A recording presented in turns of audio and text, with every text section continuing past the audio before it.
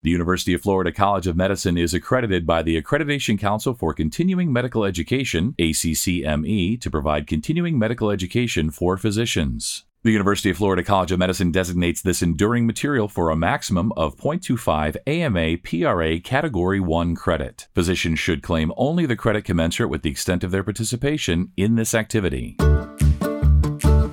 There's so much buzz about the new wearable technology that can monitor heart health. And here to tell us why that matters is my guest, Dr. Michael Massumi. He's an interventional cardiologist at the University of Florida, and he practices at UF Health Shands Hospital in Gainesville. Dr. Massumi, I'm so glad to have you with us. This is such a great topic. As personal health tech is already common, independently at home, sleep studies, Holter monitors, please tell us about this new wave of wearable monitoring devices. What are you seeing? Very excited to talk about this. Right now, somewhere around 13% of the people in the United States have a smartwatch, and I have a special interest in trying to incorporate use of these devices in daily clinical care in the clinic. And so I'm seeing a wide variety. I'm seeing patients who wear the devices and don't really know much about what they can do for them. And I see other patients on the other end of the spectrum who use these devices to try to monitor their activity levels, or who come to me stating that they got an irregular rhythm notification and they want to know what it means. It really is amazing what's happening today. So what are some of the various metrics that can be obtained from a smartwatch, and what are the most important ones to track? Right now, we can obtain a wide variety of data, and it's available on different devices. And it can be, the common devices these days being Fitbits, Garmin's, Apple Watches, and a few other ones. And some of the basic information can be obtained on any of those. And so one of the common ones is energy expenditure, or just kind of general activity level. And that's probably one of the ones where I'm most careful. And the studies that we have, which try their best to validate this information, show that there's a lot of variability. And so energy expenditure, for example, would be the metric that tries to show how many calories a patient has burned in a given day or with a given activity. And what we find when we try to control using calorimetric studies is that these devices are there's a lot of variability in what they present, and they typically are overestimating the energy expenditure, sometimes at a margin of around 25%. So I'm always really cautious when it comes to energy expenditure. I try to specifically tell patients not to use the information about how many calories they've burned to make any dietary decisions, because I think that sort of leads you down a dangerous path of probably weight gain. But I do think it's important to look at that, because the trends can still be meaningful.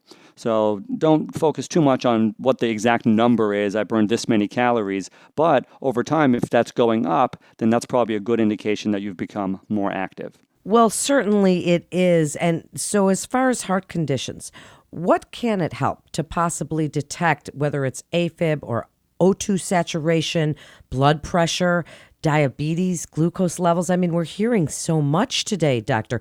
Tell us what heart conditions it can help with. Most of these watches now, even the base models that start around a price point of around $100, they have heart rate detection, and they do that using a pleth. And so that's not ECG, that's just using the pleth signal like we would do with the pulse ox in the hospital to measure heart rate. Most of the watches don't do oxygen saturation, but we can use the pleth and get pretty accurate data on heart rate. And so they've done a few different studies looking at the accuracy of the information. And it turns out most of the smartwatch devices are pretty accurate, typically between 5 or 10% of the values that we would obtain if we did a simultaneous ECG, which is kind of the reference standard for heart rate. And so what this is telling us is that using a pleth-based heart rate sensor is an accurate way to have a watch on what somebody's heart rate is doing.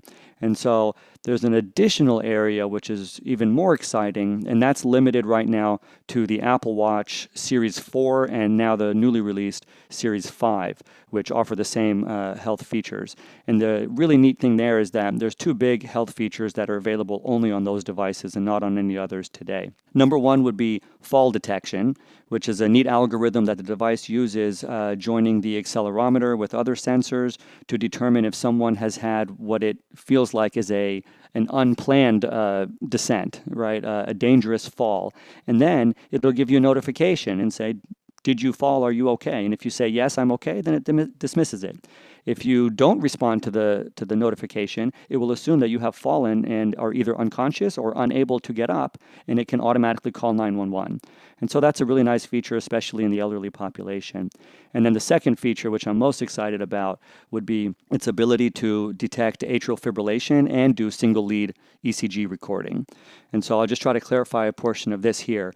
So you can use an Apple Watch Series 1, 2, 3, 4, or 5 to do pleth-based heart rate detection, and it can apply the algorithm to try to determine irregular heart rhythms. And that's what they did with the Apple Heart Study, which is a great study, big study, looking at the ability of a watch that the common folks are wearing to detect AFib.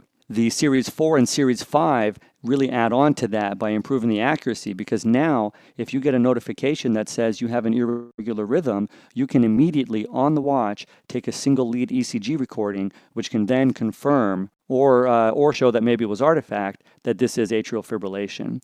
And so I think that's just groundbreaking, and it's something that so many patients already are wearing, and with the growth of these devices, it's only going to become more and more common. Well, absolutely it is. And as you say, really it is amazing what they're doing with this technology. Do you feel that it might cause false positive tests, which could cause unnecessary tests and anxiety for patients if they notice something or they question something? Do you think that it can maybe not always be terrific as far as that? It's a very good point that you bring up, and certainly there's a difference in patients, right? There are some patients that are highly anxious, and it could be anxiety provoking for them, and then not the case in other patients. I think this is a good time to kind of discuss our responsibility as physicians in educating ourselves about this information, so that when patients do come to us, we feel comfortable enough to look at their phone, to look at their tracings, and help make sense out of this. Now, as far as false positives, I can share some specific data that came from the Apple Heart Study. And in that study, they basically had a good level of positive predictive value. So there was an 84% positive predictive value for patients having an irregular rhythm notification on their watch, for them to have had AFib at the same time. So these were patients that were wearing the watch and wearing an event monitor at the same time to validate. And so 84% of the time that the watch said this is an irregular rhythm, that was indeed atrial fibrillation. And so that's a good number to know. And then also, I think we should account for the fact that this was done only up to the Series 3 device, and the Series 4 and 5 devices, which are becoming more and more common, actually allow patients to take an ECG right then. And so that would increase your sensitivity and specificity. I don't want to say to 100% because the tracings can have artifact, but to the highest level that we can really obtain aside from doing a 12-lead ECG.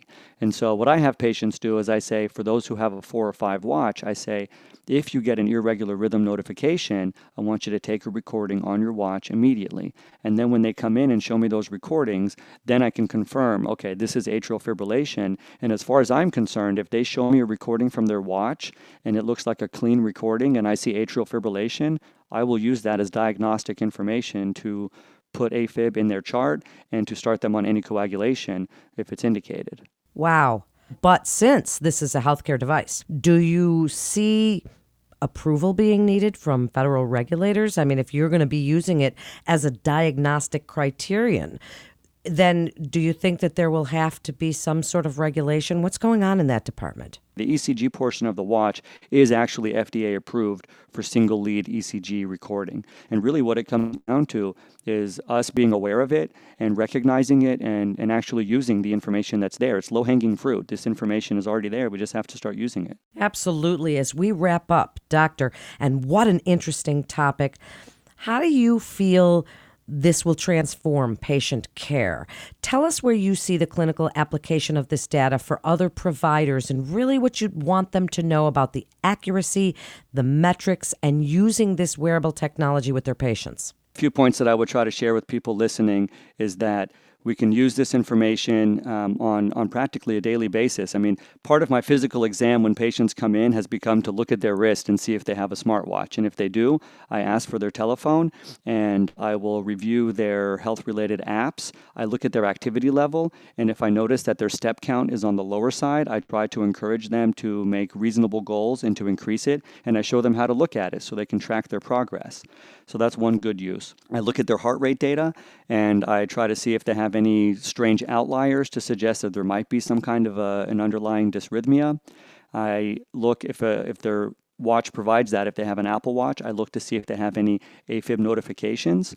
And I even use it in patients who have known AFib, especially in the Apple Watch. It has different heart rate metrics, and it can actually give you an average heart rate while walking. So the watch knows when you're walking and when you're still, and it will give you a separate heart rate average during times of walking, which is an important metric for heart rate control in patients who have AFib.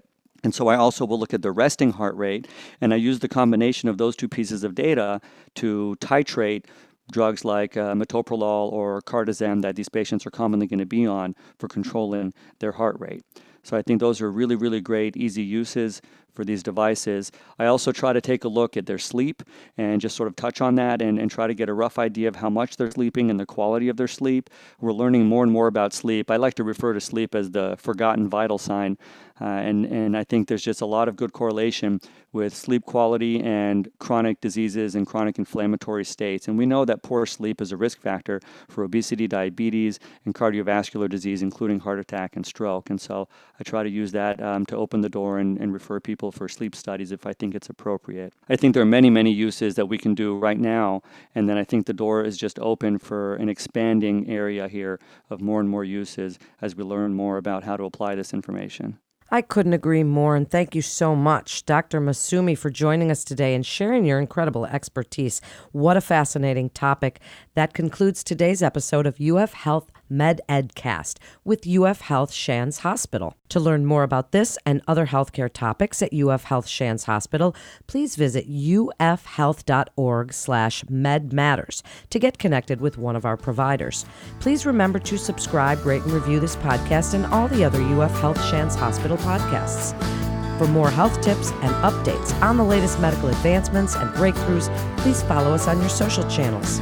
Until next time, I'm Melanie Cole.